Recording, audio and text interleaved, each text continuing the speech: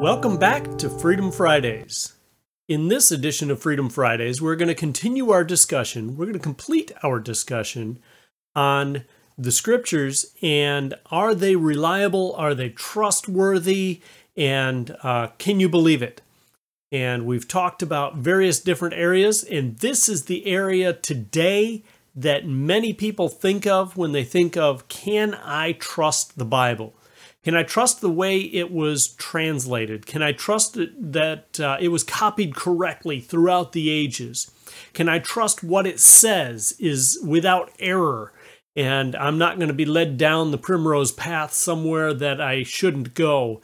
First of all, I'd like to state that when somebody brings up an argument that you cannot trust the Bible because there are errors in it, because of all of the inconsistencies or the errors in translation, the errors in copying, etc., I have never met a single person that has brought that up. I'm sure there are some, but I've never met a single person that has brought that up that actually has seen the data and has the data to back it up.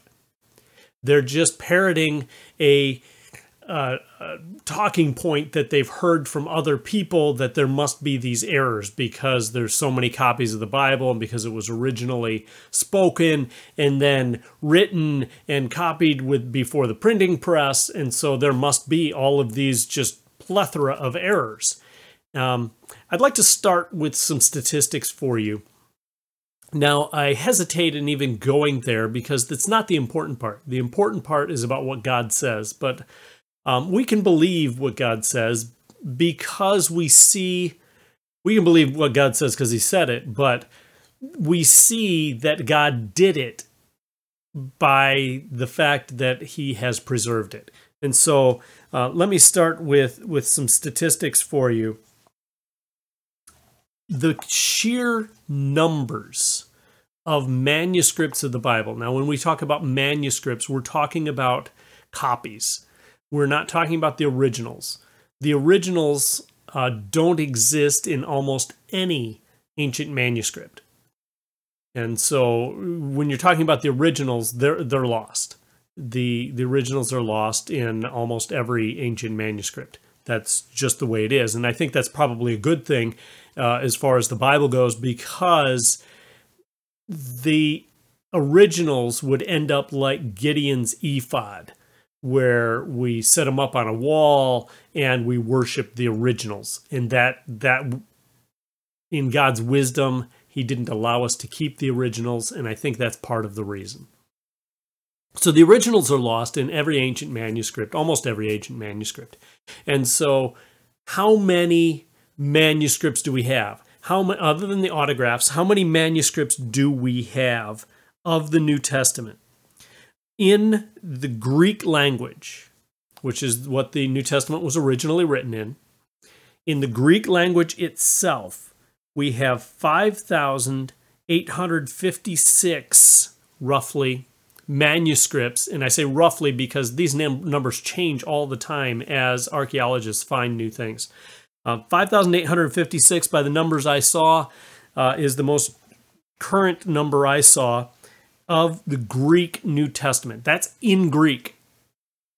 The closest ancient work that has the closest number of manuscripts, none of the autographs, but the closest number of manuscripts is Homer's Iliad. And that has roughly 1,900 manuscripts. 1,900, that's a lot of manuscripts. 1,900 manuscripts of Homer's Iliad. And when you read from one to the next, to the next, to the next, you probably wouldn't tell that it's the same story. There are different endings, there are different beginnings, there are different middles, there's just a whole lot of difference in those 1,900 manuscripts. And that's not even half of what we have in the Greek in the New Testament. And that's all languages that we have the manuscripts for Homer's Iliad. 1,900 manuscripts. That, of course, that's not counting since the printing press and the copies then. If we talk about all languages that we have New Testament manuscripts, these are the manuscripts. This is before the printing press. These are handwritten things copied from the originals, copied from the copies. We have a total of about 24 to 25,000 manuscripts. So now the order just went way up. If we talk all languages, between Greek and between Aramaic, and we have the majority of those other manuscripts are actually in Latin, in copies of the Latin Vulgate, and that's about 24 to 25,000 manuscripts alone, just of the New Testament. That's just the New Testament. That's not the whole Bible. That's just the New Testament. 25,000 versus under 2,000. That's a huge difference. That in itself is only part of the picture. The other part of the picture is how close are those manuscripts to the originals. So if we look at, as we were taking a look at Homer's Iliad, the years between the date it was written and the earliest manuscript, the years between the date written and the earliest fragment. So this isn't a complete copy. This is just, this might be a paragraph. It could be a whole chapter, but it could just be a paragraph or something. The closest one is 285 years after it was written for Homer's Iliad. 285 years after it was written is the closest fragment. For the New Testament, the closest fragment, 25 years. It's only 25 years old. How about the closest manuscript, the complete manuscript here? We have the closest manuscript of Homer's Iliad is 1,550 years after it was written. The closest manuscript that we have of the Bible is 225 years old. That's the whole thing of the New Testament. 225 years old. Huge difference. The closest manuscript of the New Testament is newer than the closest fragment of the Iliad. So you can understand where you could say, oh, well, this is much more likely to be accurate than the Iliad. In fact, when we look at variance between them, the huge difference really comes out. I don't have the statistics on that one readily available because it all depends on who you ask. But the statistics are similar to that. The Iliad, like I said, you can't recognize one from the other.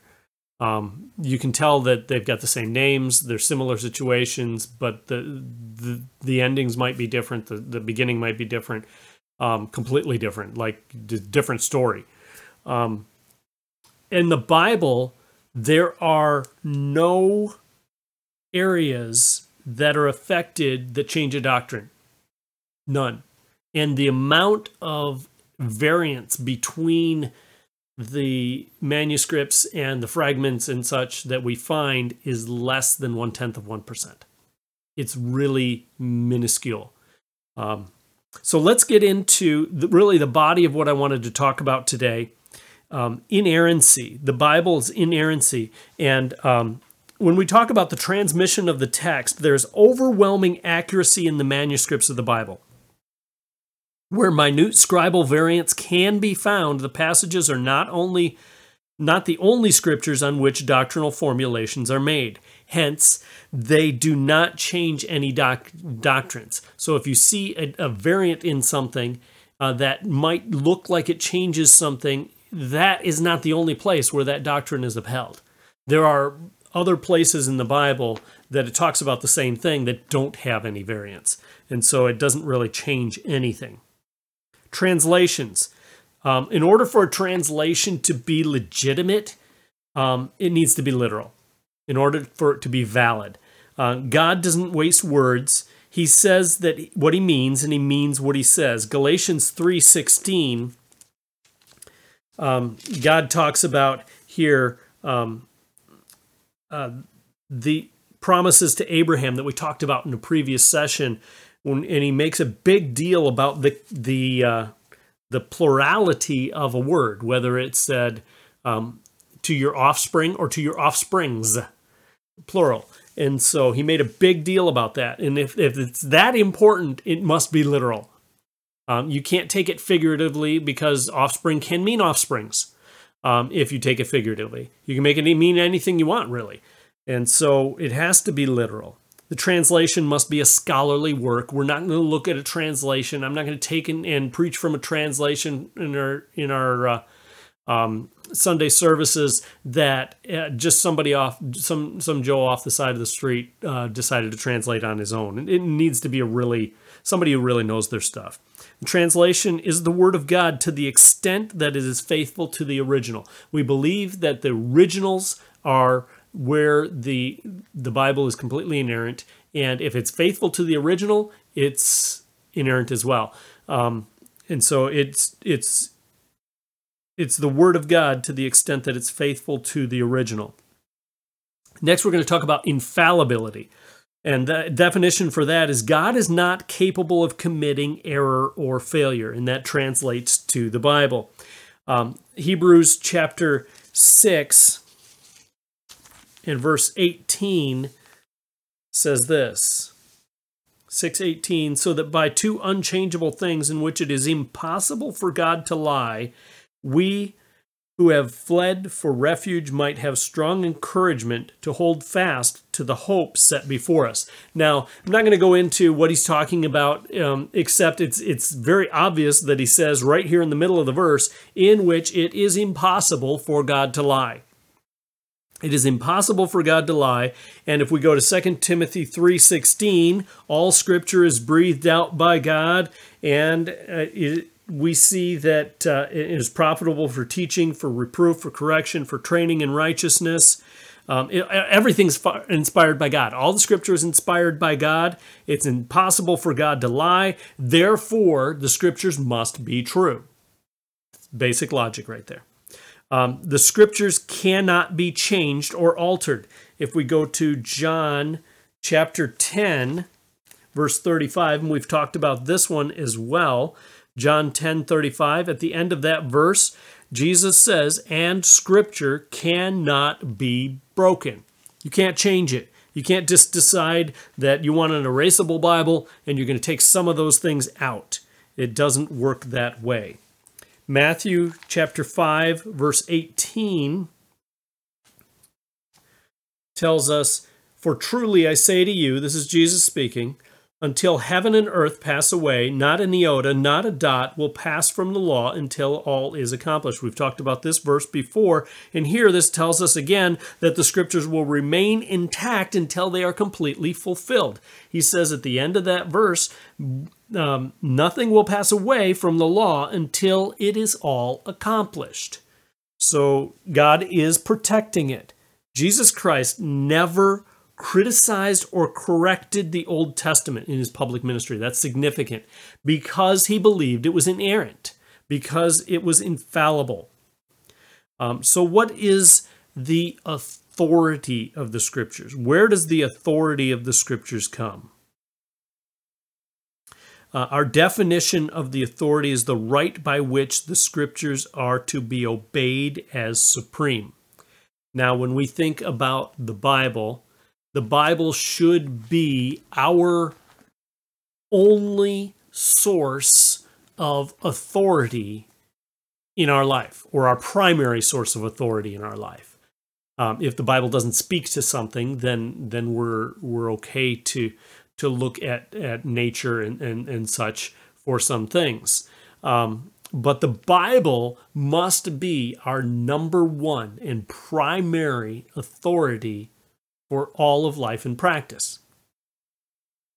And so nothing has the power to negate the Scriptures. John 10:35. Nothing has the power. Experience doesn't have the power. We see this a lot today.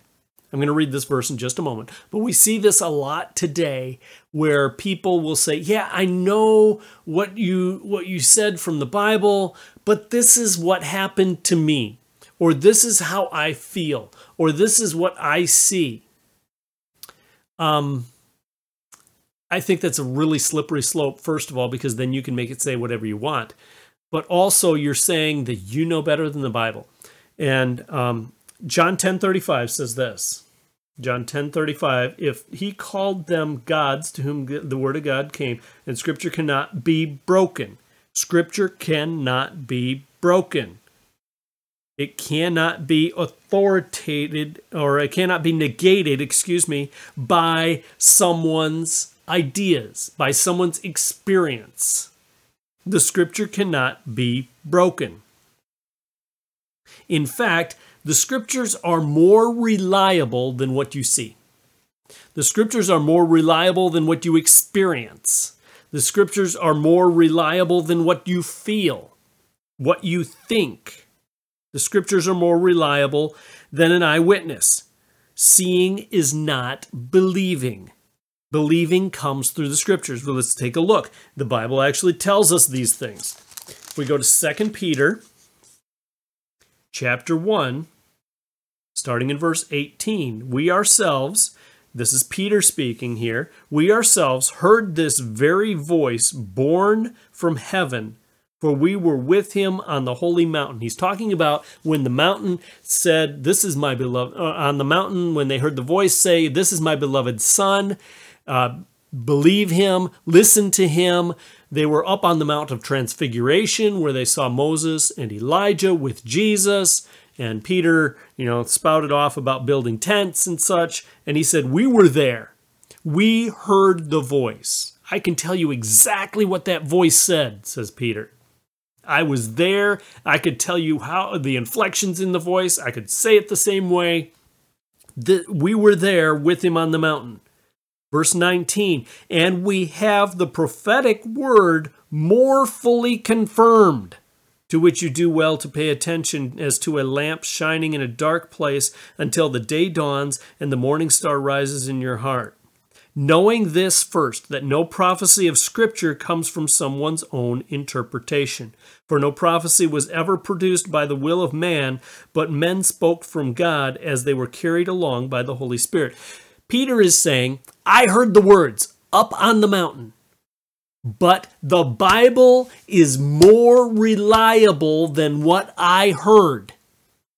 That's important. That's key. Why is that? Because you could have misheard.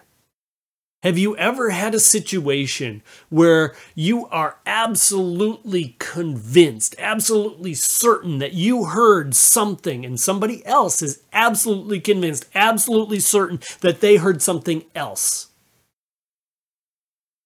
Because of the difference in either acoustics, the difference in where you were standing, the difference in your hearing ability. There's all sorts of things. You can't trust your ears. You can't trust your eyes. I talked this last Sunday about how seeing is not believing. If you believe that seeing is believing, then just go to an illusionist. And if you believe everything you see an illusionist do, I'm sorry, but that's foolish. I hate to be harsh, but don't believe everything you see somebody do. You could have a different perspective on things. You could be looking north and somebody else is looking west. You could not see something. There could be something there you don't see. That's how they make things look like people levitate. That's how they make things look like things disappear and cards come out of thin air. It's all an illusion. And he says, the Word of God, Peter says, the Word of God is more trustworthy than anything that I see. Romans 10:17 says this. So faith comes from hearing, and hearing through the word of Christ, or some translations through the Word of God. Hearing comes from the Scriptures. Hearing comes from believing comes from the Scriptures. Faith comes from hearing, hearing from the Word of God. Faith comes from the Scriptures. Our faith is because of the Scriptures, not because of what we saw, not because of what we heard, not because of what Peter heard, and I heard Peter heard that, and I heard the second cousin tell me that Peter heard that, and so heard that, and so told me that they heard that, or they told me they have a friend that heard that, but because we see it in the Scriptures. The Scriptures are from God, and His ways are higher than our ways. 2 Timothy 3:16 tells us that the Scriptures are from God. We already read this Scripture one time. All Scripture is breathed out by God. All Scripture is breathed out by God. And then if we go back to Isaiah chapter 55, verses 8 and 9, God says here, "For my thoughts are not your thoughts, neither are your ways my ways, declares the Lord. For as the heavens are higher than the earth, so are my ways higher than your ways, and my thoughts than your thoughts."